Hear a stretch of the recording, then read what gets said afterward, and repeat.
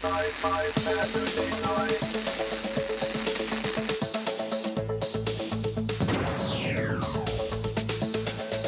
Exterminate! Computer, status report. Don't blink. Don't even blink. Blink and you're dead. No! Wrong!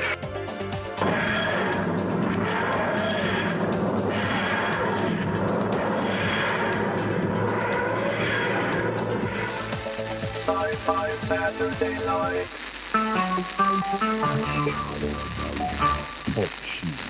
Recorded live. And when you hear that sound, it's Saturday night at 8 o'clock or 4:31 in East Umbria. You know what that means. Welcome to Sci-Fi Saturday Night, everyone. I am the Dome high above Area 51, looking at the UFOs go by on that crisp and clear evening. With us at the Alston Brighton Hellmouth in Boston, Kriana. I'm going to carry it over. Bazinga! Oh, no. Don't. No, enough Bazinga. No, you can never have enough Bazinga. Yeah, well, you actually can. Oh. And from the Four Color Vault of Comics in Manchester, New Hampshire, we have Illustrator X and the Dead Redhead. How are you guys? Do that voodoo that you do so well, sir. Good evening, everyone. We have quite a show tonight. We have a packed schedule, indeed. We got a lot of stuff to talk about here. A lot of stuff going on. And we're going to start off with something that X found. Go for it, friend. Yes, well, first of all, thank you to everyone who tuned in last week to listen to our interview with Scott Wegner, the artist of Atomic Robo. Found this little item this week that Atomic Robo is actually featured on the Apple iPhone ad.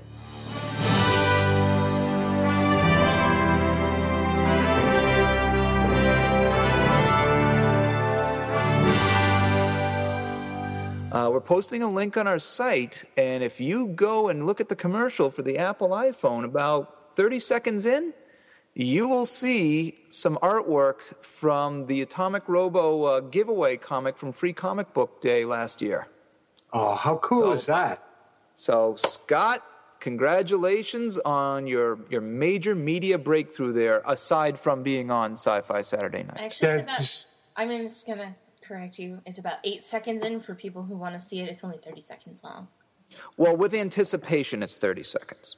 Well, yes. Oh, that's true.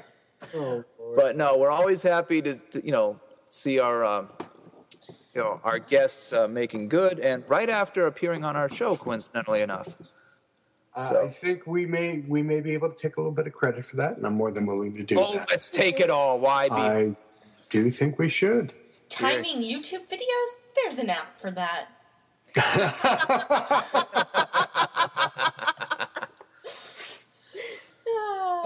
So, Joss Whedon is about to make a film on San Diego Comic-Con attendees, aren't they? Hasn't that already happened with that one episode of Psych? I thought that was pretty accurate. Oh, it was. That was actually pretty funny, to be honest with you. I don't see this as being a good thing. Something tells me he was depressed after Dollhouse got canned, and he's walking around with a bottle of Mad Dog, and he ended up watching the movie Detroit Rock City. And he's like, hey, if they can do that about Kiss, I can do that about any San Diego. And now he's sobered up, and he still thought it was a good idea, so... Well, it could be his version of Trekkers very easily. Yes, that's what I was thinking. It could. You gotta give him a chance. It's Joss. It is Joss. Well, you know what? Since it is Joss, let's see what's going to happen. Following the Joss Whedon formula, one of these people will die. Usually the one you like a lot. Right. How many of his actors do you think will make cameos, and which ones? Yeah. Well, whichever one is actually wearing the red uniform, I think, will be the does. I was going to say, I'm sure we'll see a lot of Dr. Horrible people running around in there. Well, he was open. Well, especially since Dr. Horrible is set to do episode 2. That's right. Or segment 2, technically, because there were 3 episodes of Dr. Horrible. Now, I'm a stickler. Let's- Can't help it. okay. Hey, backing up. Keep drinking. I will. Thank you. Here. Where? Now, They're there. why do we need a film about San Diego Comic-Con attendees? Are we going to get to watch people when the registration goes up type away at their keyboards for 3 hours and still not get hotel reservations? Is that what we're going to get? Are we going to get people crammed in like sardines? Yeah, I in mean, the long line and realize, wait a minute, I didn't want to meet the third guy from the left in the original Flash Gordon. You I did. wanted to meet Peter Mayhew. no, I nobody Peter wants to read Mayhew. Peter Mayhew. Peter Mayhew's a sweetie. Don't insult Peter Mayhew. Nobody wants to meet him. I did. Yeah, and you sat there with him for 40 minutes because nobody else wanted to. No, because there were only 10 people at that con. History will record that February 20th, 2010 was the episode in which Dude, Sci-Fi don't Saturday message Night Peter came to Mayhew. blows over Peter Mayhew. He will end you. He is ginormous. Yeah, he was pretty large. Not a question about it. And that was one of the most interesting cons we ever went to in Portsmouth, New Hampshire. I don't Had a think little- they can do it anymore because they couldn't because not enough people showed up. Right, and it was like pouring rain and like, torrential winds, and like it took us, we had to stop the car like 3 times and pull off the road because we couldn't actually see where we were going. Yeah, it was horrible. But you still had to go to the comic book Well, convention. we had to meet Bob Picardo and Ethan Phillips. Right. And Peter Mayhew. And Peter Mayhew. And there was that one astronaut guy there that nobody Let's- actually cared about. It was a little sad, actually. Let's examine the phrase "had to." Dude, it's a Dude, necessity. it was a necessity. There was an absolute necessity. Well, Robert Picardo, I'd be like, okay, you scared the hell out of me in The Howling, but other than that, He's a fantastic actor. Please, he was so good in Voyager. So good in Yes, he Voyager. was. And he has that whole CD of his, I'll be sold for Christmas. You can purchase me. Little cards and little dolls, my spaceship for your tree. Christmas Eve, you'll oh, here we songs. Oh, come on, they're awesome. Oh no. are we gonna have the whole check out my the whole data thing now? He's an Oscar winner. No, he's not. Tell the story. No, there was at one point a certain person who will be completely nameless, mostly because I can't remember his name, was working at a certain comic book store, and when the CD came out for Brent Spiner, You mean Yellow Eyes. old Yellow Eyes? Yes, Old Yellow Eyes is back, and I just happened to look down. I went, "Oh, you've got to be kidding me!" And this guy looked at me from behind the counter and said, "Hey, Brent Spiner's a Tony-winning actor." And I'm like, "Okay." Yeah. My comics now and leave. Wow. Yeah. Well, Hey, before we go any further into this, we should really give a little taste of what's coming on this show tonight.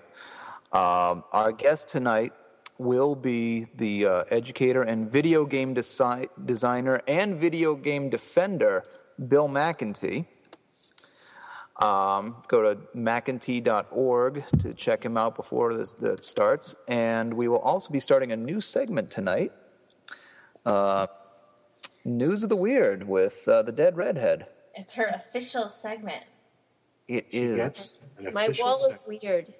The So wall. congratulations, Dead Redhead. You've been promoted.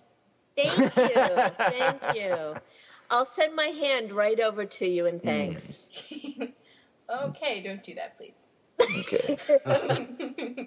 Please say Bazinga. Please don't. Please. Mansquito.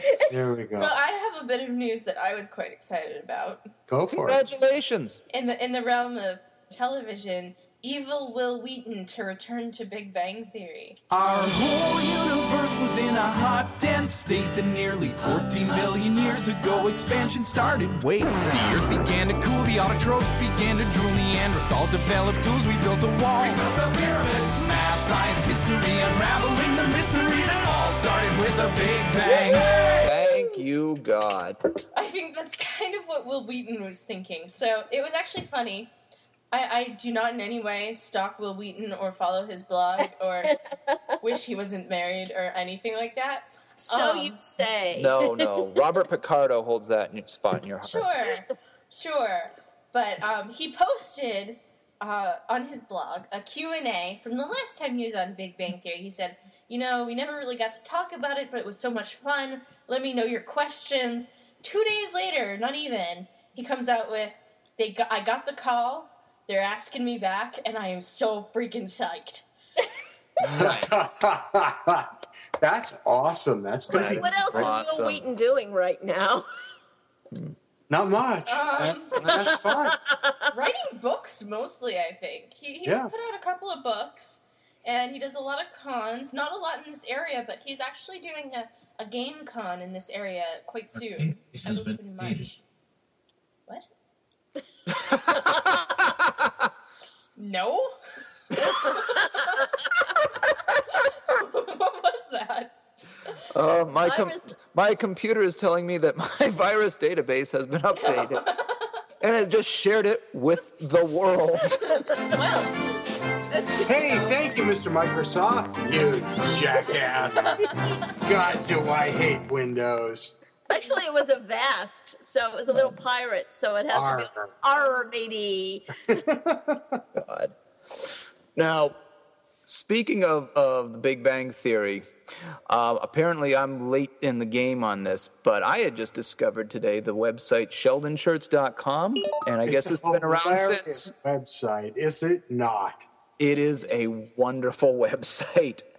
Every shirt that Sheldon has ever worn on Big Bang Theory, they found out where you can buy it. Buckles, everything, all the little kitschy crap. And I think at one point, didn't they have a model of the time machine that they had bought? Oh, did they? Oh, yeah, they did. Baby. My theory is that this website will help completely destroy the fashion industry. Project Runway is going down because of this.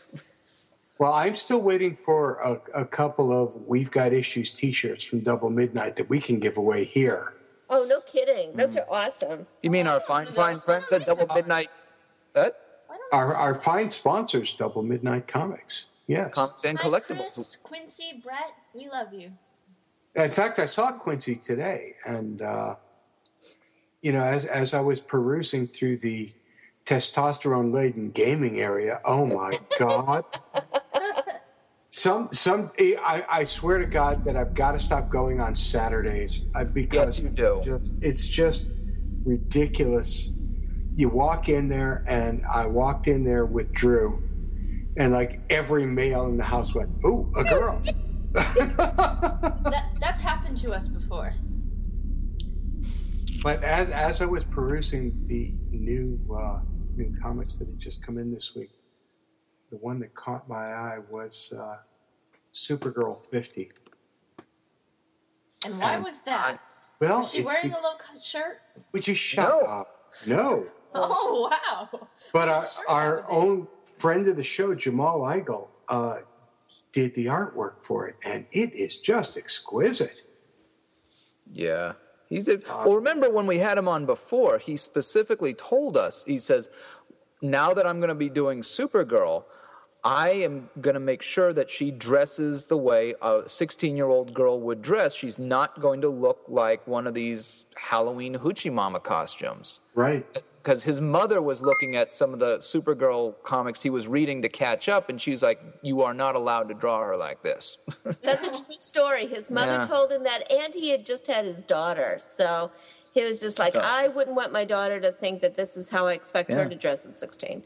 No, it's a very iconic look for her, and it's really good. I mean, if anyone's ever seen Supergirl art through the ages and remembers the 1980s with the Olivia Newton-John look with the sweatband. Oh my God! I think you need to post a Supergirl retrospective. Yeah, no. Those who have seen bear the scars, and we will continue. Anyway, we have some comments from the Peanut Gallery. Our friend Mr. Washi, who's been a loyal listener, says we should have a new show called Project Nerdway.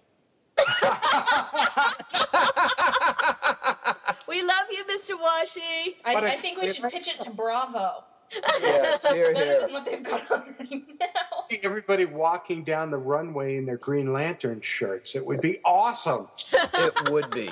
I've always said, I mean, I think that Project Runway should have one of their challenges to do fashions based on the designs of Jack Kirby. and the trick would be don't go blind. And could you imagine somebody trying to do what from Galactus and that giant headpiece, trying to get that down the runway? Oh, that Yes, would I be can. beautiful. That would be beautiful. I've always wanted to do that as a Halloween costume, but we only have such a big house. We will post a link to SheldonShirts for you guys, so that those of you who are listening and want to go check out. I mean, they're giving us nothing. This is not a paid plug or anything. Right. It's just a really cool website. But if you want to send us shirts, yeah, that'd be awesome. Guys at Sheldon Shirts, we'd be love happy you. we love you guys. Yes. But more importantly, Yeah, we respect and if our you. listeners want to send us any product, I'll take a beer and money sandwich, hold the bread. Aw. Wow. We also have a lovely donation button on the front of our website if you would like to support us That's right. in our endeavors. And the money goes right back to you in the form of, things that we can give away as far as branded buttons and all sorts of cool stuff at conventions. And getting to meet us at cons and stuff like that. Here, here. Because everyone wants to meet so- Magic Head. And Careful. Careful. That's the dome, not the magic head. Yeah. Sorry. all right. Sorry. So leading the conversation back. Okay, watch On careful. topic. We don't want to lose the rating already, guys. Yeah. I don't want to lose that 18 to 35 demographic we worked so hard on. It was announced this week that, speaking about like Joss Whedon making a film about San Diego Comic-Con attendees, DC Comics has hired director Jeffrey Blitz and producer Sean Welch to make a documentary on the history of DC Comics. Why? Because it will be, the kind thing would be to say that it's going to be an awesome documentary showing how DC Comics helped usher in the age of the superhero. They've been there since June 1938's issue of Action Comics. Snore. Why? Because that way they can rewrite history and say, Exactly. these guys didn't want to keep their copyrights. We Exactly. wanted to pay them royalties, and they said, no, we just love Please steal it from us. It's okay. Please. Absolutely. Kane and Kirby are rolling in their grave right now. But, at the very least, it will be a good way to see some great classic Golden Age art, and they'll trot out your favorite creators to talk about, we did this wonderful issue of Green Lantern, and it was so socially relevant, and I'm sure it'll be it may even be balanced. You have been watching Fox way too much. Ouch. Well, put it this way.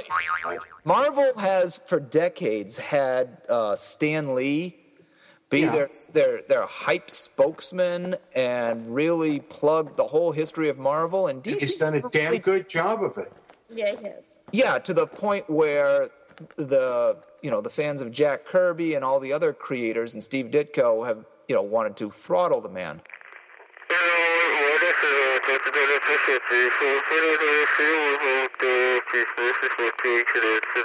Here it Right. comes. So I think DC has not really tooted their own horn. So you know what? I am looking forward to it, but I really hope that they don't try to sugarcoat some of the injustices they've done in the past. Agreed. I could not Well agree said. more. And speaking of a DC Comics injustice, Smallville. Oh, snap. After the joy that was that 2-hour Jeff John Penn Justice Society episode. And he's Boy, not and even you- being sarcastic. And No, you sat here and said, "Hey, look, it That was was- worth the 7 years of bad garbage to see." Even two I will- episodes." Even I'll say it was a good episode. It was so reverent and respectful, and I loved it. And yeah, those days are over. Yeah. Last night's episode. Oh, we're back to crap. Last night's episode, I was thinking, it's like, wow, they must have gotten Baywatch writers here. Yep. And it was just. And it was on the edge of being misogynistic as far as I was concerned. But Superman has- Misogynistic? How so? putting Lois in that 1950s Betty Crocker dress and expecting, oh, we're going to move in next door so we can get engaged, Clark. Well, no, that was a lot like the 1950s Mort Weisinger era Superman storylines. But I'm sure we just lost listeners who are just like, what? Who? Weisinger? Who's the Weisinger? But anyways, moving on. It's awful, and that's really not news. So there you go. Okay, in DVDs this week, Time Traveler's Wife came out on DVD. They've been hyping it all over the television. Yes. No, they haven't. Yeah, they have. Or All ads for it every 15 minutes. X, Yeah. you have a television? And do you mean that magic box with moving pictures? That's the one we're talking about. I keep slaughtering calves, but it keeps coming on. Here's the deal with the Time Travelers. There are all these dead cows in my living room. All right, enough. Enough. Gallon of goat's blood on your house. The cats are well fed. Ew. But anyways, yes, tell us about the Time Traveler's Wife. Were there robots? It's not science fiction. It's not science fiction? It really isn't. Oh, well then, next topic. Caprica. No, and here's why we're talking about it. Why are we talking Because about it? it's not science fiction in the same way that anything that Kurt Vonnegut wrote wasn't science fiction. Yeah, it was. Well, not according to Kurt. In fact, when Vonnegut first found out he was writing science fiction was when he walked into a Brentano's bookstore and saw that that's where his books had been shelved. I got news for Mr. Vonnegut. Slaughterhouse-5, part of it takes place on an alien planet, Tralfamador. That implies science fiction. Not necessarily. What? And here's why. Here's why. In many cases, there are authors who will use science fiction in the same way that they use an airplane crash, or they use a boat hitting an iceberg. Yeah, that doesn't mean it's not science fiction.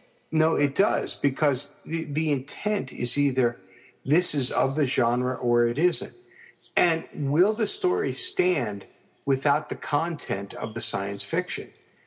And in this case, it's probably better if you don't think of it as a science fiction movie. So what you're saying is that some stories, the science fiction is the MacGuffin to make the story work. Exactly. It means nothing. Well, now that's interesting because Exactly. Stephen King argued that once. He asked, the original film Alien, he said, is not a science fiction film, it is a horror film. I would agree with him. I would absolutely agree with him. And George Romero has said that none of his zombie films are actually the same way. He says they are other genres. They're social commentaries, they're not that horror happen to have films. zombies in them. That are used within the context of a science fiction framework, which doesn't make them science fiction. Now, the beauty of The Time Traveler's Wife is, first of all, you have Rachel McAdams and Eric Bana. And, oh boy, the original Hulk. oh, shut up. Rachel McAdams was the original Hulk? I had no idea. Yeah, that's why no one saw it. You know you have a thing for She-Hulk. Yeah, I do. I absolutely do. Ew. No question about it. Your Honor, we have Exhibit A. Exhibit A is sitting up right. I'm staring at her right now, as a matter of fact. Gross. And too much information. So tell me why I should watch a movie that is not even science fiction, that has no robots, death rays, or aliens. Because it's a damn good movie. Does it even have a sing-along? No, there's no sing-along either. Screw it. And worst of all is that when you give up your willing suspension of belief, as you do, because I'm sorry, she's just Rachel McAdams is just too good in this movie for you to go, shit, that can't happen. Shit, that can't happen.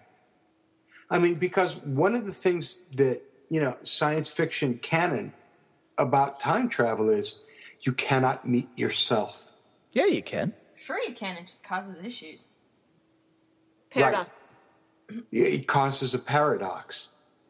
And in these cases, when it occurs, there is no paradox. It just simply happens. Yeah. Is this the whole Twilight is really supposed to be about vampires thing? No, it's not. Who said that? It's about Mormons. Twilight is about Mormons? Yeah? I had no idea. But Davy, the pretty kids are all twinkly inside. Oh, no. I just want to kiss them a little. Oh man, we lost our PG rating. So how pregnant am I? We weren't going to say anything. Shh. But anyways. So getting back to The Time Traveler's Wife. It's a great film. It's a great film. I'm not sure that it's science fiction. Now, I'll buy the fact that it's time travel, although I disagree with the way they make the time travel work and some of the problems that ensue because of it. But it's a great film, and you'll enjoy it. It's an enjoyable film. Maybe. I remember reading the reviews when it came out, and it was uniformly Panned. Not panned, but they are all like, meh. So why? Is it just the fact that it's the writing, the directing, the acting? Okay, the writing. If you read the book, and the big problem when it came out on film, when it came into the theaters, was that people went, "But this isn't the book," and no, it isn't. Although it's based on the book, there's a lot of the book that's been left out. You either accept that or you don't. I choose to, having read the book and been in this position any number of times where I've read a book and been disappointed because the movie doesn't follow the book, decided, I was going to toss the book experience away and just take this as a separate entity. By doing that, it's a fine film. There were a lot of people who couldn't and didn't do that. And that was the problem when it came out on film. I think also it's a much better experience alone instead of in a group. It's one of those movies that it's better as being like with 3 or 4 people as opposed to 75 or 150 or 300 in a theater. Yeah, you're not helping this movie anyway. Yeah. Does this have to do with Rachel McAdams again? Red. Ew, did we have to go there? Well, she's stunningly beautiful. Anyway, moving on. No, Comics Corner, I believe, is our next topic. No, Yeah, I'm not don't- done. No, I'm we're not done. We're done. Don't- It's non-science fiction, not even that great movie. Dome. You haven't Whatever seen it is, it cannot possibly be more important than a comic book. Yeah, totally. So, Moving on. Oh, we're going to go to steampunk now, are we? Steampunk is awesome. I love steampunk. Actually, not quite steampunk. I'm gonna brag a little bit for Valentine's Day. My Zombrarian got me a steampunk necklace from Etsy. Did she? I'll did. Better. Actually, Halloween. it's a fantastic. I'm sorry. Go ahead, Redhead.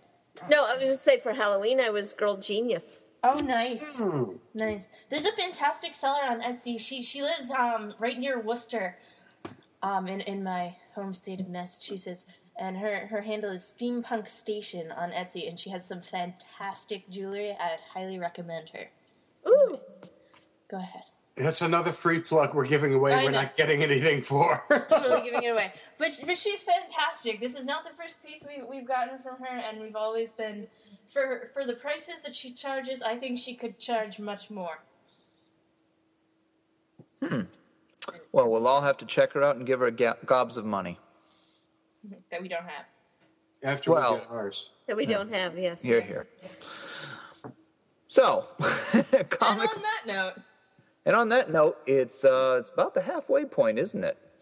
Which means it's time for our weekly trivia question. well, actually, let's do the comics first because that seems like a good stopping point, doesn't it? Yeah, let's get your comic out of the way. You know, the comic book thing. Oh, which hey, is more thank you. important That we than were gonna Rachel talk McAdam. about. Let's scrape it off our shoes, as it were, here. No, It's talk about clearly it. more It's important than fun. Rachel McAdams. Fine. No, this is a comic that came out last week, actually. It's a new series from Dynamite Entertainment called Legendary Tale Spinners. And basically, this is for fans of the Vertigo series Fables. If you're a fan of Fables, this follows a lot of the same storyline where you have fictional characters coming to life, interacting with the real world. What I really like about this, though, and for the record, I think I'm one of the only people who really doesn't like Fables. I respect it, but I just never got into it. But this... And you're wrong to not do so. But... Sorry, I'll be quiet now. Story of my life here. But, yeah, this caught my eye right away because I just think first of all, the artwork is wonderful. This reminds me of Don Bluth animation. This has that wonderful Dragon's Lair, Secret of Nim look to it. Very highly detailed. And I have to admit, they took elements from the comic book I did.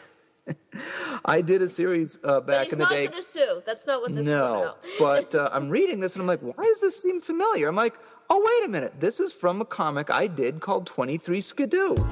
I mean, it's very broad, but there is my character of Sally is in this. There's this librarian. She's got this same coat as my character, drawn very similar. Same type of tiled floors, the same type of, right. I mean, some of the panels, I'm like, oh my God, did someone actually buy my book? But I was just very impressed with the story. I think this is a wonderful read. It's good for all ages. Story by James Kahoric, art and colors by Grant Bond. Highly recommended if someone doesn't want to have to read one of the standard Marvel and DC crossovers. Please support Legendary Tale Spinners. Woohoo! And on that note, let's head on to the trivia question. Dome, what have we got this week?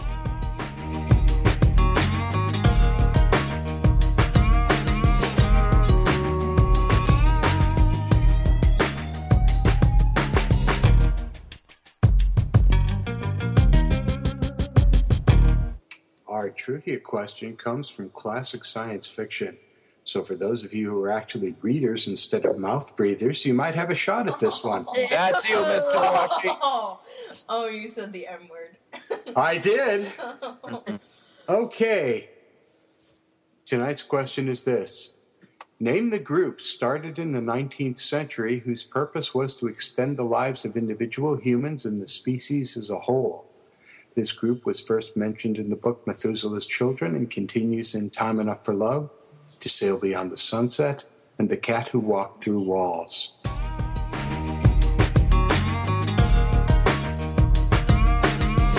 The first person who can get onto our website and comment in the comments section under trivia for tonight and give the correct answer to that will win the following.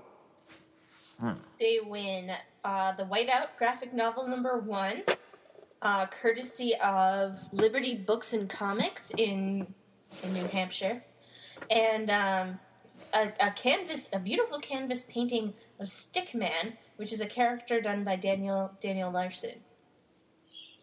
Excellent.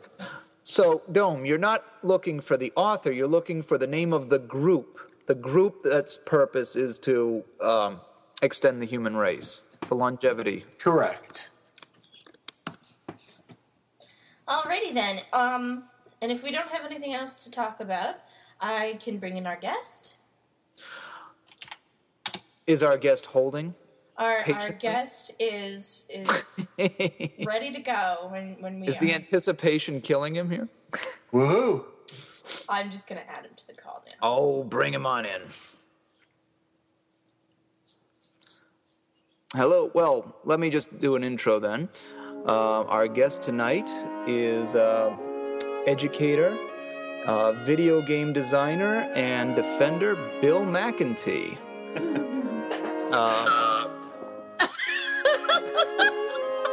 Also, he's on the call now. And by the way. Oh, he's on? Oh. Yeah. Hello, Bill.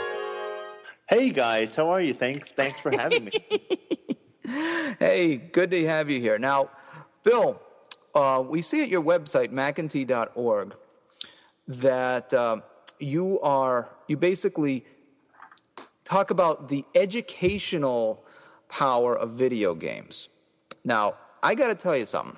Having grown up in the 70s, I saw the dawn of video games. And right from the mid-70s on, all I ever heard about for years was how bad video games are for people.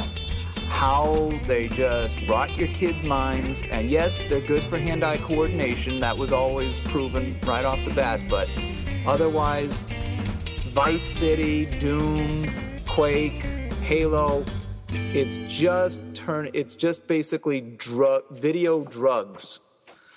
So how do you talk to parents and educators and say, no, it's a good thing for them to play Vice City? Well, first of all, again, Brian, thank you very much for having me. Who? Yeah.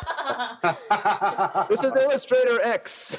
Sorry, Illustrator X. I apologize. Way to go, X. You actually made him say it. I'm proud of you. So here's the thing. Like, it's kind of funny that you're saying this. The video games deserve, in many ways, this horrible reputation that they have of being these mighty wasters of time that are a sort of a black hole for our kids' attention, and I think it's kind of neat. So your whole career is a lie? That's exactly right. Yeah. Any more questions? Well, I'm glad we've got that up front. Yeah. Any more questions? No, we're pretty much done. Where were you for the last half hour? Right. So the thing is that, if we look at even the old Atari 2600 games like Tank and Asteroids and Pong and even Frogger and all those classic Atari 2600 games, and then just take a look at something more contemporary like Age of Empires or Civilization, the complexity and the difficulty in these games has exponentially risen. And this increase in difficulty and complexity has also, it's sort of paralleled the course of technology and education. So back when we were playing around with Atari 2600s, a school might have had, if it was a well-funded school, one computer that was, you saved everything on a tape drive, and you might have taught the kids BASIC. You know what I'm saying? So there's this sort of growth in how we think about technology and education and how we think about games and education that's happened, and it's really kind of interesting the way it's converged. And one of the first things that I tell people whenever I talk about video games and learning is it's not a panacea, and that if you stick a kid in front of a computer for an hour and you expect something magic to happen, you're going to be disappointed. And it doesn't matter if we're talking about games or we're talking about some strange software where you have to answer 5 multiplication questions and then you can blast off into outer space. The real thing, and this is the interesting thing about games and education, is this idea of instructional design.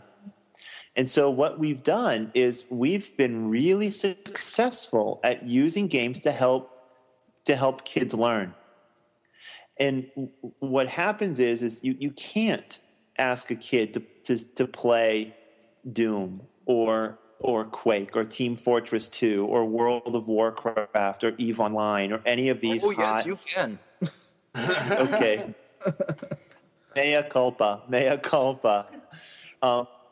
Our sort of understanding, Illustrator X, our kind of understanding of, first of all, what is a video game? That's gotten, there's a lot of sort of, we could talk about what is a video game, and then we could talk about what is learning. And there's been some real serious academic thought that has gone in to sort of answering these two questions, like what constitutes a video game and what constitutes learning. And it turns out that there's actually a lot of different video games, and depending on the game that you're playing and the learning that you're shooting for, there's some fantastic candidates out there today that really improve learning. Like everyone who's listening to this show, and I'm sure all of you in the room remember Oregon Trail. Yes. Yeah, and Oregon Trail is arguably the first real, true educational game. Like, I mean, there were others before it, and there's some classic titles, but Oregon Trail was the game that kind of led the way for us to start thinking about kids having fun and playing games. I just sort of like to share with you guys, if you don't mind. I'm sort of sensitive to our time here, but I'd like to tell you how I got started with this, and I think it will directly address your question, Illustrator X. Do you mind if I do that? Only because you called me Illustrator X. No, seriously, Bill, don't worry about the time. This is the beauty of podcasts. We have we have sponsors, but none that demand spots every few seconds, and we have no sports events to cut into us, so take your time. Like the old days, okay. Yes, we're good. So that's, okay, so listen, guys, this is actually really cool. So I was a school teacher on Martha's Vineyard at the Edgartown School. And I was asked to be the faculty advisor for this thing called the Yu-Gi-Oh! Card Club, okay? Right. It's a special little place in hell that teachers go. So listen to this. I'm sitting there in a school cafeteria, and there's about 50 kids there, okay? And they're playing this Yu-Gi-Oh! Card game. Now, I mean, you guys all know what Yu-Gi-Oh! Card game is about, and I'm sure all your listeners know what Yu-Gi-Oh! Card game is. Whenever I speak at a conference or I talk to some educators, I read them a section of the Yu-Gi-Oh! Rulebook. And what was stunning to me, guys, and I really mean this, what was stunning to me is almost every single one of these kids was labeled as lazy, inattentive, had learning difficulties, wasn't a kid who could succeed academically, and I mean almost down to every kid. But here they were memorizing a 150-page rule book, able to understand complex dynamics, arguing with each other, cooperatively playing, cooperatively learning with each other, and it was real. Like it wasn't fluff. And I saw them come week after week after week after week, and I said, "Wait a minute, something isn't jiving here." I mean, you say this kid can't focus. I'm watching this kid spend an hour and a half organizing his deck for optimal results. Well, you know, as a former educator myself, that really doesn't surprise me. Only because I had one foot in technology at the same time I had another foot in education. Whereas with a traditional educator, I can see where they would go, huh? Because a lot of them did that. Actually, I just want to break in at this point. Any of our listeners out there who happen to be educators, by all means, write in with some questions. This is very good. Yeah, absolutely. Because one of the things that bothered me most of all as an educator was that not that the line got blurred between education and entertainment, which frankly I didn't think was a bad idea. I thought the more entertaining it was, the better chance we got for it to get through. But that there became a genre of technology that labeled itself as edutainment. Right. And that, I thought, was more misleading than anything else because, the comment you made about no matter, sticking a kid in front of it doesn't make it work. Yeah. But then how do you apply the skills they have from the game into education? So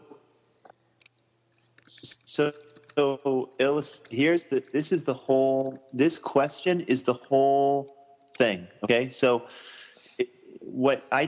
here's what happened. I was at the Yu-Gi-Oh card. I was like, we have to take advantage of this. So, fortunately no one in my school really knew about computers or technology. I was the technology guy at my school. So I taught grades 3 through 8. I taught computer science once a week to them, but then I also sort of managed the servers and I managed the infrastructure and the network and all that stuff. And I started to experiment. So what I would do is I got Civilization, which is a classic AAA commercial off-the-shelf game. Okay, it's just a classic game. And what we should talk about at some point is different categories of games. But for now, I mean, also I think anyone listening to your show is going to know that Civilization is just a classic game. It was by Sid Meier. He's now Firaxis Studios, and it's a legendary game. And basically the Civilization. So what happens, Illustrator X, is we were sort of not looking at games and saying, well, if you play this game, all of a sudden you're going to be smart. We sort of tried that and it didn't work because what happens is the kids just sit in front of the games and zone out. And zoning out is actually an important part of why games are successful. It's this idea of flow, and we can talk about that later if you want to also. But what really happens, what really makes this work is when you invite the social studies teacher into your classroom or a history teacher into your classroom and you ask them, well, what are you teaching? Well, we're teaching westward expansionism.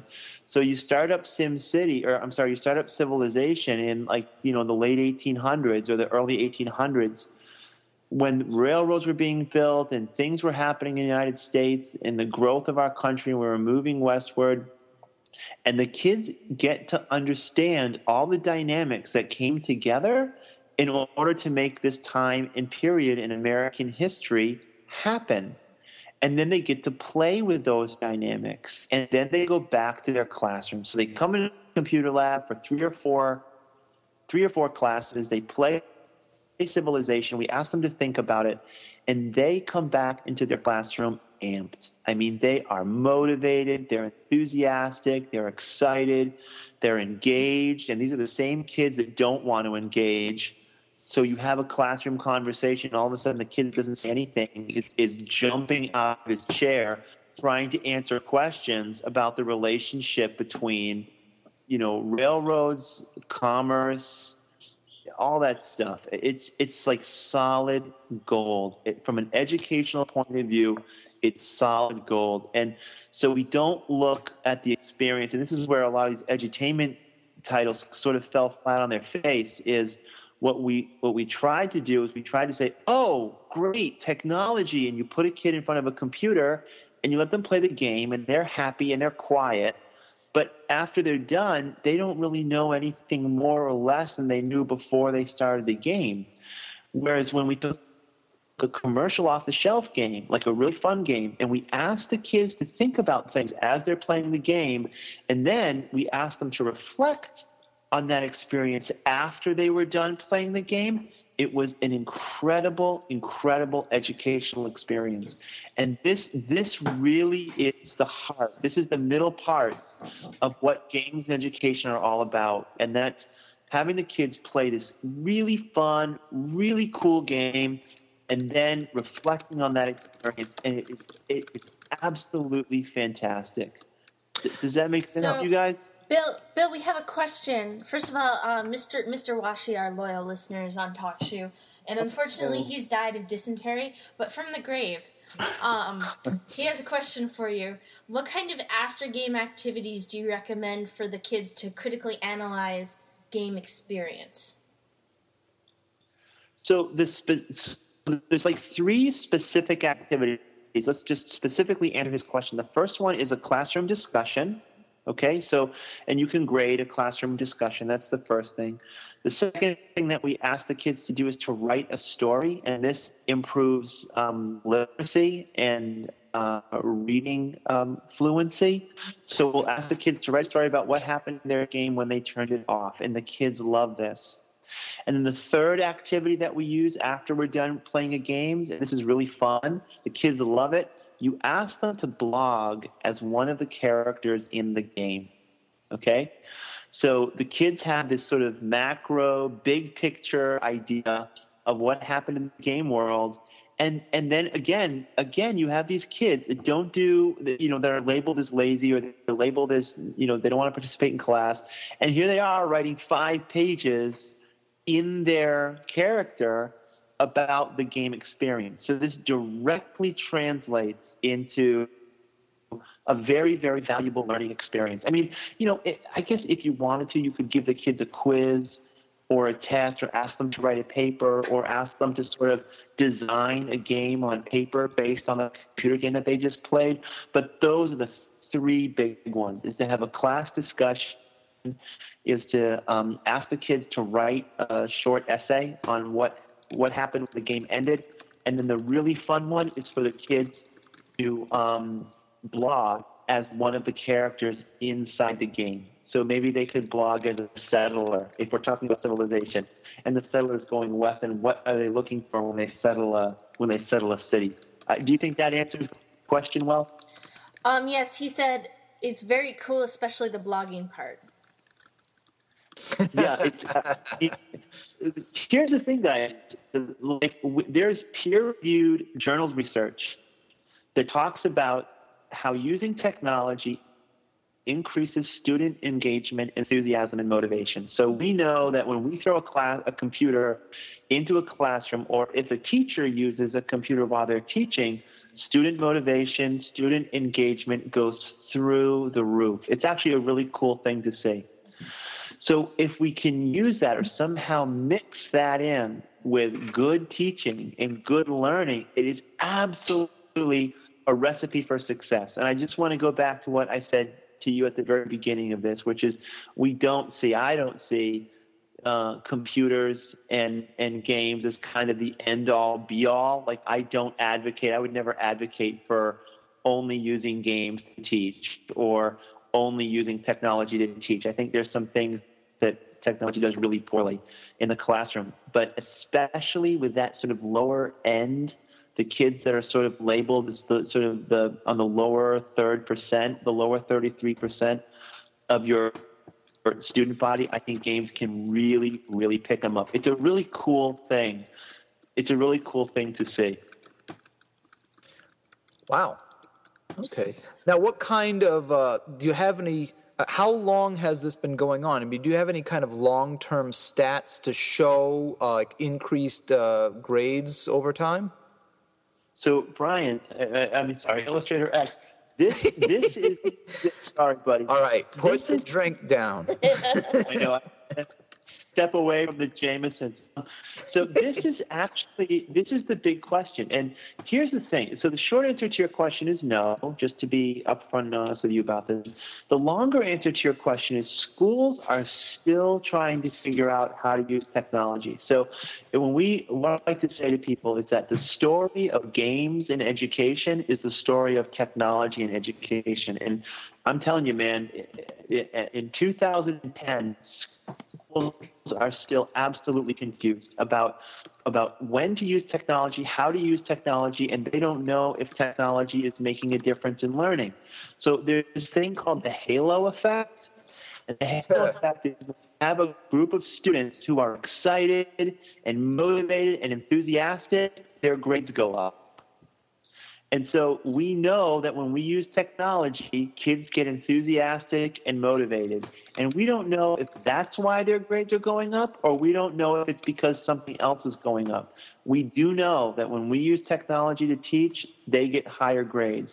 Oh, and by the way, Illustrator X, just so you know, there's a massive amount of debate about whether or not a letter grade or a score on a standardized test is a good way to measure learning. You know what I'm saying? So what if you have teachers who are listening? Are you? Wait a minute. You tell me this now after I got out of college? I'm like, man, I just took the GREs. Actually, Bill, we have another question from the Peanut Gallery. Nancy Drew just joined us also on TalkShoe, and she's wondering what specific level of education do you think that this technique would be best for? So I think that this works really well in the middle school, starting at grade 6 and up into the high school till about grades 10 or 11. After grade 11, I really like to see kids engaging in a much more sort of critical and analysis, analyzing ideas and thinking about ideas, and not so much the kind of learning that a game can confer. You know what's actually amazing, and it's hard to find time for it, is when you ask kids to mod a game or to change a game or to even create a game. Like, let's see, Neverwinter Nights, there was a group at MIT that modded Neverwinter Nights to the year 1777. And you would walk around the game. Oh man, it was so cool. I think it's the Aurora engine. I'm not sure I'm pronouncing that right. Or Aurora engine, and it makes modding games really easy and incredibly dynamic. And so what happened is these kids, the MIT students, designed this game so it was like the American Revolution, and you would walk around and interact with characters, and it was like a high quality game. It looked great, and kids loved it. And they extended this game, and they made the characters deeper, and you can have sort of this idea of branching strategies and things like that. So I would say before 6th grade, I'm very bullish on using technology. I think especially younger kids, they need to use their bodies to learn. Like, that's kind of how little kids learn. But in 6th grade, I think kids know enough about technology, and they're able to actually think abstractly. I don't think before 6th grade kids are very good at thinking abstractly. Now, the obvious question now is, what are your favorite video games? Well, I mean, I've got a ton of them. I have to say, there's a guy named Mark Prensky, okay? And Mark Prensky is somebody you should really pay attention to if you're at all interested in the games and education movement. And he was really the guy that got me started in this. Like, I spoke at a conference in California 3 or 4 years ago, and I was talking to them about games and education, much like what I'm talking to you about. And this guy introduced himself, and 2 days later I was talking to the Wall Street Journal, and this is a guy who's written a couple books about exactly how games work, and he has this term called digital immigrants and digital natives. And the way that he thinks about it is that there's people who are born into technology and know technology, and there's people who sort of have technology sort of happened after they were in their formative youth. And it turns out that these digital natives kind of immediately grasp how to use technology and are much easier to teach. Does that make sense to you? Yeah. So let me answer your question. I'm digital native. Okay. All right. I'll go through a little list here. My favorite games when I started off were the Infocom games, the text-based games. They still remain a favorite. Zork. I love. Yeah. Mind Forever Voyaging, Trinity, Hitchhiker's Guide. Yeah, I mean, these games were classic. And I ran 2 years ago, an after-school club where the kids made text-based games. And it was shocking to me that in 2008, in the era of PlayStation and high-definition TV and rich graphics. These kids could not get away from this game. They loved this creation. But Bill, doesn't it come down to the fact over and over again that each time we hit a new cusp in technology, that there is a series of Luddites who will sit and go, well, the end is near. This can certainly do nothing but, bring the end of society as we know it. Guys, and then it's talking about X again. No. Hey, you know what, folks? Before we even get onto that topic, and I'm sorry to cut you off, Dome, I see it's top of the hour. I do just want to give a quick shout out that this is sci-fi-saturday-night.com. And right now, it's time for our new segment with the Dead Redhead. So, oh goodness, it is. It is. So, Mr. McEntee, or Professor McEntee, if however your royal title is, we have some questions for you. Take it away. Okay. Thank you, everybody. This is our new segment, and I'm the Dead Redhead. And we're going to be doing something with the Wall of Weird.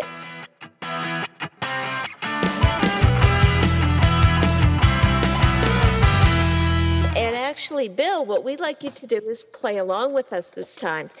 We have much in the, given the props to Wait, Wait, Don't Tell Me, we're going to be telling you about 6 very short, condensed stories and from the Wall of the Weird, and you need to tell us which one is the fake one, Bill. Oh, boy. Oh, gosh. Okay. It's a game. I'll do the best I can. I will say this: I'm a little bit gullible, and so I hope I can play this game well with you guys. Okay, go ahead. Throw that. Bill, you're screwed. Okay. Well, throw them at me, Dead Redhead. I'm curious now.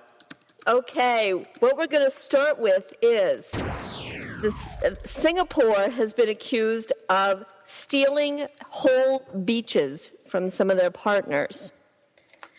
Some of the beaches of Indonesia and Malaysia have been losing their beaches due to thieves who have been taking the beach sand, actual sand, from the countries and taking it over to Singapore, because Singapore is trying to expand its coastline to be able to have, as you can imagine, more condos and more houses down by the beach coast and so forth. And they expect that within the next decade, unless something gets stopped, that they're actually going to impact the coastline and the whole area of the beaches for Malaysia and Indonesia. And they've actually caught people with literally lorries full of sand, what they're calling lorries. I'm assuming it's something like a coal bin or something. That at night they go over and they stop these boats filled with sand that they're taking over to another country. Okay. That's our weird number one. That's a weird one. That's hilarious. Okay. And it may or may not be true. That's very true. So number 2. Number 2, and I think a lot of our fans are going to really love this one, is that BBC scriptwriters trying to use Doctor Who to bring down Margaret Thatcher's politics. Left-wing scriptwriters hired by the BBC during the 1980s tried to inspire a quote-unquote TARDIS revolution by using Doctor Who as propaganda to undermine the Tory Prime Minister. One serial, they caricatured her as a vicious and egotistical alien ruler who banned outward displays of unhappiness among her downtrodden people and used a secret police to oppress the dissidents. Former actors and writers on the show admitted that there is also a thinly veiled support for the miners' strike and the campaign for nuclear disarmament. This comes during the time when we had Sylvester McCoy as Doctor Who, and which he played the Doctor from 1987 to 1989.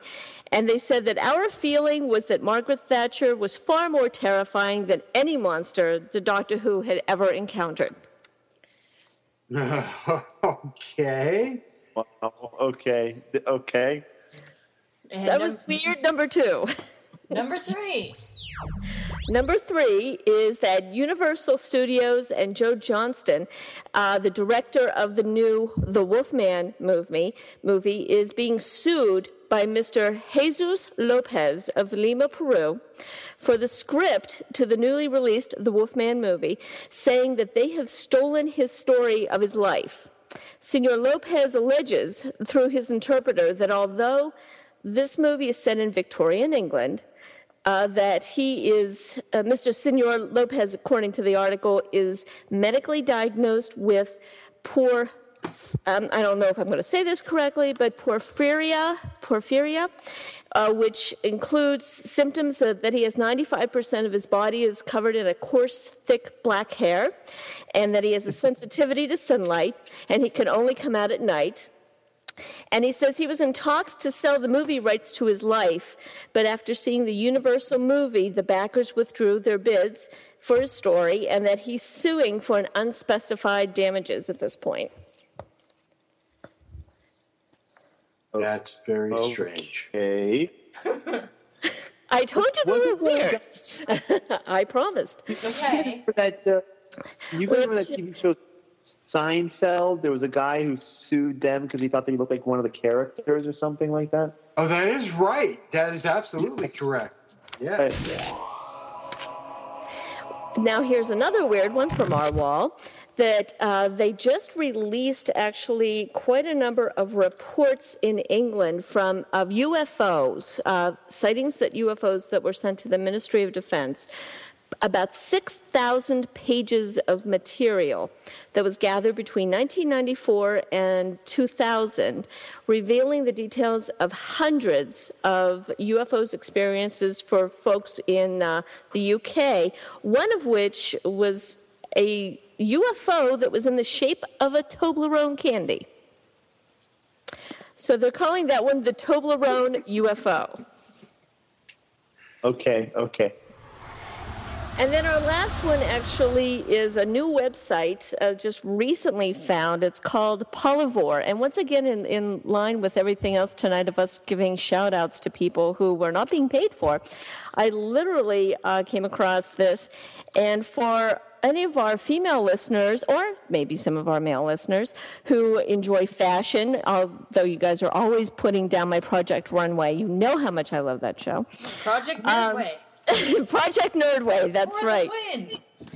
Is Polyvore. Apparently, they encourage people to pick out a great female from either history or mythology and to find different pieces of clothing and accessories online, bring that to the site to dress the character of your choice, and you just have to have a little link so that people can then, if they like that piece of clothing or accessory, they can click on the link and go find that piece of clothing out there.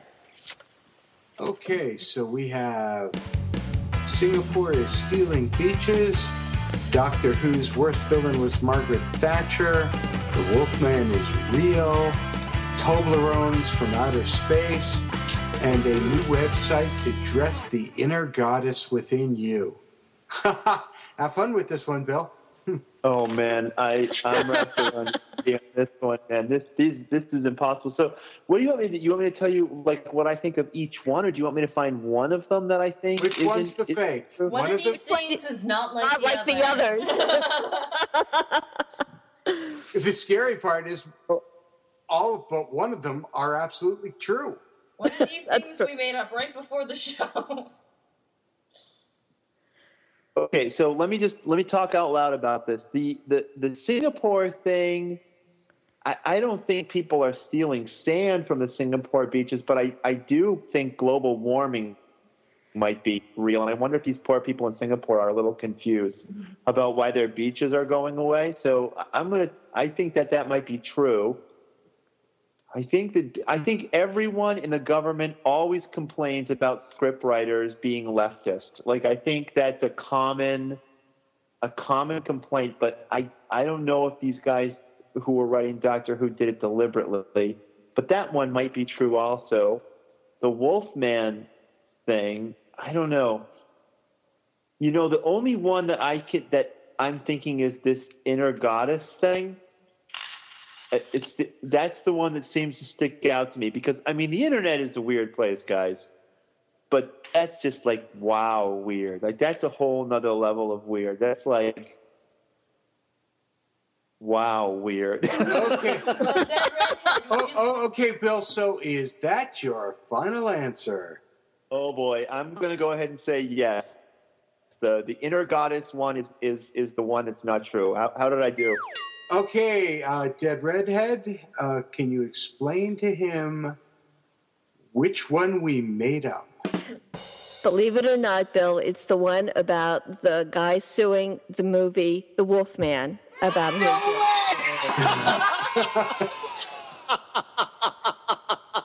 We all came up with that one. We figured in light of people suing movies left and right about this and that it would sound pretty true if we put it out there. Oh, it does. I thought it actually sounded very reasonable. Oh, my God. You mean there's really a website where you can dress your inner goddess? Not only is there one, we will post a link to it when we post the podcast tomorrow. Absolutely. It is called Polyvore, POLYVORE.com. And what they do is they give you can make a background, such as they have 2 versions of Neil Gaiman's character Death. Somebody had drawn a background, and they went and found dresses and things all over the internet and actually placed them on the little pictures. And then there are links, and you just kind of click on the piece of clothing you like, and it'll take you to the link of where you can buy that piece of clothing. You know, every day when I find something on the internet, I lose my faith in humanity. And this has yet again eroded my confidence in the human race. And yet, Bill, it does the exact opposite for me. See, I thought it was really cool. I look at it and I go, God bless Vespucci land. Thank you, Al Gore, for inventing the internet. That's right, the interwebs. Tubes. See, now I was sure you'd go for the Toblerone from outer space, but that one also is true. Yeah. I think that one actually sounds right. You know, as soon as you start talking about UFOs, you sort of have to say, yeah, everyone's seen everything shaped like every part of a UFO. I don't know. Wow. And even, do you want to hear something strange? Oh, Jesus.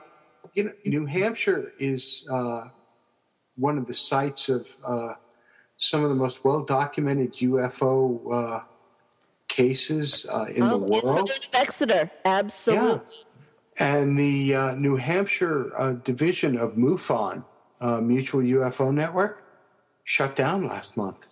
No. Handle the flack from the Granite State skeptics. For whatever reason, they no longer exist.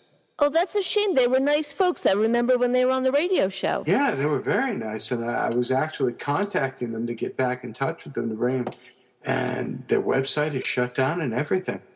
Oh my! Oh. That's There's some fun website. There's one that's called, I believe, UFO History or something like that I like to go to every once in a while. And unfortunately, it's mostly storied with the, looking like a flashlight shown on somebody's flat barn door or something. And it's like, it's UFO! Or some kind of little blip. And then every once in a while, you'll get this weird thing where you're like, I have no idea what that might be. Well, you know who could probably answer that question is Travis of the Granite State Skeptics. Yeah, probably could. They actually went on an anti-ghost hunt at Halloween, which we covered, and he was very interesting when he came back with the results of all the things that people had seen at this place that they'd been able to debunk quite easily, it seemed, except for the one guy who heard voices. Yeah. That could be that could be something for quite a different organization. Yeah, well, there's only so much you can do. That goes all the way back to the secret of NIMH, doesn't it?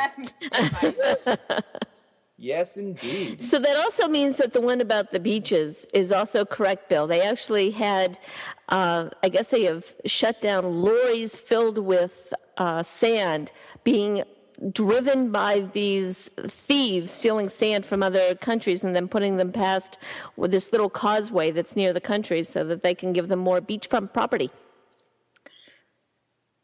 I guess anybody will do anything to make a buck. That's amazing that they're actually stealing the beach. That's sand, yes.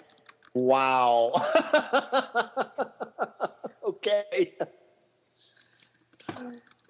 Thank you, everybody. And I don't know if we'll do this every week, but certainly when we have some weird things to talk about, we can play the Wall of Weird again.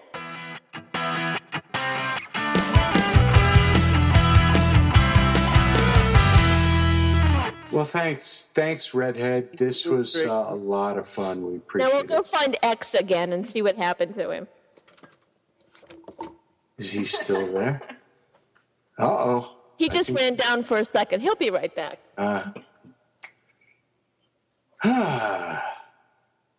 Anyway, consequently, Bill, you were correct before. It was the Aurora engine for Neverwinter Nights 1. Oh, okay. Thank you. I looked it up because I'm actually currently playing Neverwinter Nights 1 again. I haven't gotten 2 yet. It's a classic. It's a classic game. I just love it, and there's nothing that's really come out recently that really compares to that style, which I adore. Well, I remember when you first got into that, too. That was a long time ago. And what did I like doing? I liked modding Baldur's Gate 1 and 2. Wait a minute. Yeah. Mm-hmm. Nothing Kriana did was a long time ago. Oh, okay. I deserve that. Just because she's the youngest one here. That's right. Actually, I think Zombrarian is technically the youngest on staff. Yes. You can rub that in your face a little. All right. I'm sorry. I just took advantage of the whole Wall of Weird block there to go downstairs and play Atari. So now I'm smarter for the rest of the day. That's what she said. So my question then is, I've owned an Atari 2600 for the past almost 30 years now. Why am I broke? I don't think anyone can answer that question, X. Actually, Bill, I would like your opinion on something that I heard in the news recently. I heard that the Army approached Microsoft with a plan for buying up a heckload of Xbox 360s with which to train their soldiers, and Microsoft shot them down, was like, no way, Jose, or, Senor what's-his-name, because they didn't want to be associated with the violence of the Army heaped upon their already video game bad rap of being violent. They thought that maybe their demographics' mothers would not enjoy that and then would all go buy PS3s. Well, there's two true things in that story, but they're two different stories. Okay. The first one is the U.S. military actively uses video games as a recruitment tool. And in some major malls in the United States, there's recruiting centers where the kids can play America's Army, which is sort of the most famous video game that was developed especially for recruiting. I mean, the video games are played by the exact demographic that the Army wants. So it's kind of like a no, they can't miss. The Army can't miss on that one. Now, the story I heard about this was that it was the Air Force, and they bought a ton of PS3s because for a cost for the processing power, PS3s are really cheap. So I think it costs $400 for a PS3, and it costs something like $1,200 or $1,300 for a full-blown PC. And what they found is they could cluster these PS3s together to create very, very inexpensive supercomputer. And I mean, obviously it's not on like a Blue Ridge or a Cray sort of thing, but they found that, with a very small investment of, $10,000 or so, they could make a very powerful distributed computing environment. That's what I heard from that story, but I would have to go to Google News and poke around. Cool. Okay. Yeah. Seems neat. Anyway, does anyone else have anything to add? I like video games. I thought you were going to say I like turtles. I was going to be like, what? Really? Yes, I have a question. We wanted to have you on at the beginning of the show, Professor, but you were occupied with other duties. What was keeping you from the rest of the show? Okay, very funny. So here's the thing. I was playing, believe it or not, Dungeons and Dragons. Heaven forbid. I know. There was four 17-year-old kids and my dear friend who I went to high school with. We're all here in this living room, and I got to tell you something, guys. It really, they loved it. They absolutely loved it. And it really reinforced in my mind that one of the best ways to access kids and one of the best ways to sort of pick kids up and bring them out and get them engaged and involved is through play, and especially fantasy play, like through video games or any of, I mean, I was listening to your show before I came on, and all of this sort of science fiction stuff, capital science, capital fiction, capital stuff, it's got to be the best. It's just such a powerful tool. So here we are, guys, 2010. What did I have? I had an ancient or an elder blue dragon, okay, and I had 4 21st level characters. We're playing the D&D 4E rules, which people are passionate about, but I happen to like it. And they loved it, man. They absolutely loved it. And, one of the things video games can't do is roll a 1 on a D20. And we had a couple of colossal failures. I mean, it was hilarious. And they're amped, and they're talking about it, and they were taking pictures of the miniatures with their smartphones and their friends, and oh wow, and of course when they first started, they were sort of hanging their heads in shame, like, oh God, we're playing Dungeons and Dragons. It can't get any worse than this. And then by the time done, there was a 980 hit point dragon. And let me just count here really quick. 1, 2, 3, 4, 5, 6, 7, 8, 9. They killed that dragon in 10 rounds, which, if you know anything about D&D, is really impressive. So they had a hell of a time, and I don't know, guys. Maybe I'm not looking at this the right way. It just shocks me that in 2010 there's so much power left in that game. They loved it. My God. You see, kids, all those kids out there who are LARPing, you could be playing video games and Dungeons & Dragons. Think about it. You've just gone one step too far, X. Hey, sometimes you get extra points for being a girl. Just say it. Depends on how much cleavage you show, generally. But man. Here.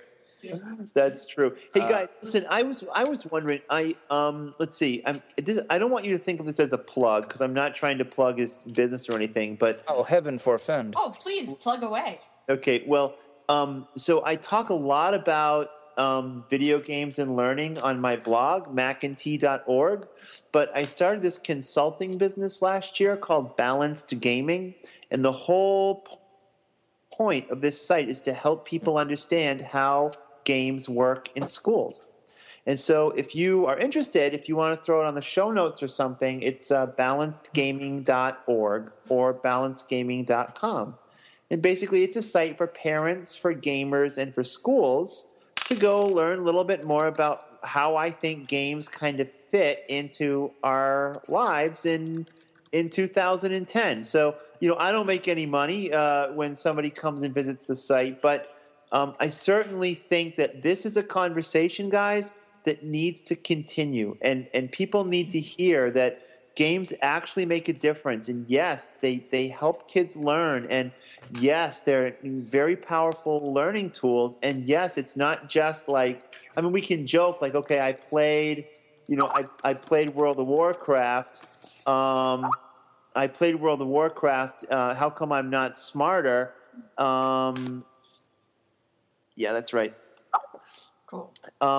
But that, if you really sit down and think about how to mold the game and mold the instruction and design, it makes a huge difference in learning. And that's kind of the main point I wanted to get across to you guys tonight, Nice. Excellent. Thank you so much. Bill, it's been a pleasure having you with us tonight. It really has. A real honor. You know what I love about your show is how much fun you guys have, and I got to tell you, I just think it's a special thing. And I guess I just got hired to be the director of technology at the American School of Warsaw in Poland. So I'm going to be running their whole technology department.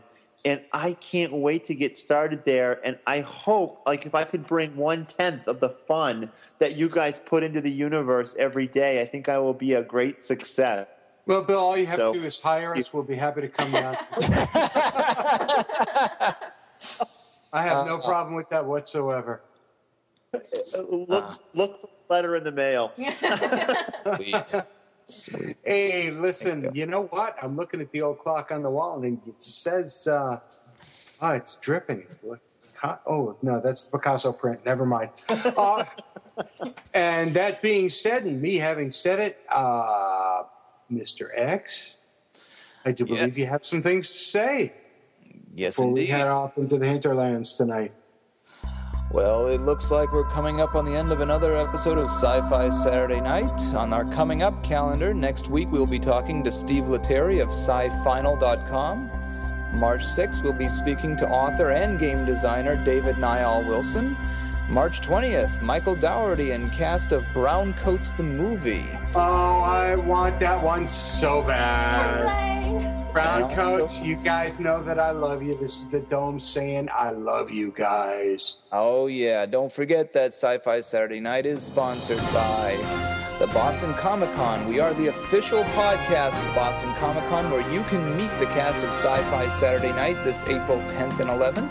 Check out the guest list at bostoncomiccon.com. We are also the official podcast of Comic Art House, your source for original comic book artwork. Go to comicarthouse.com for the best deals on your favorite artists. Tell Bob and Kim that Sci-Fi Saturday Night sent you. And that being said, and us having said it, from high atop Area 51, I am the Dome.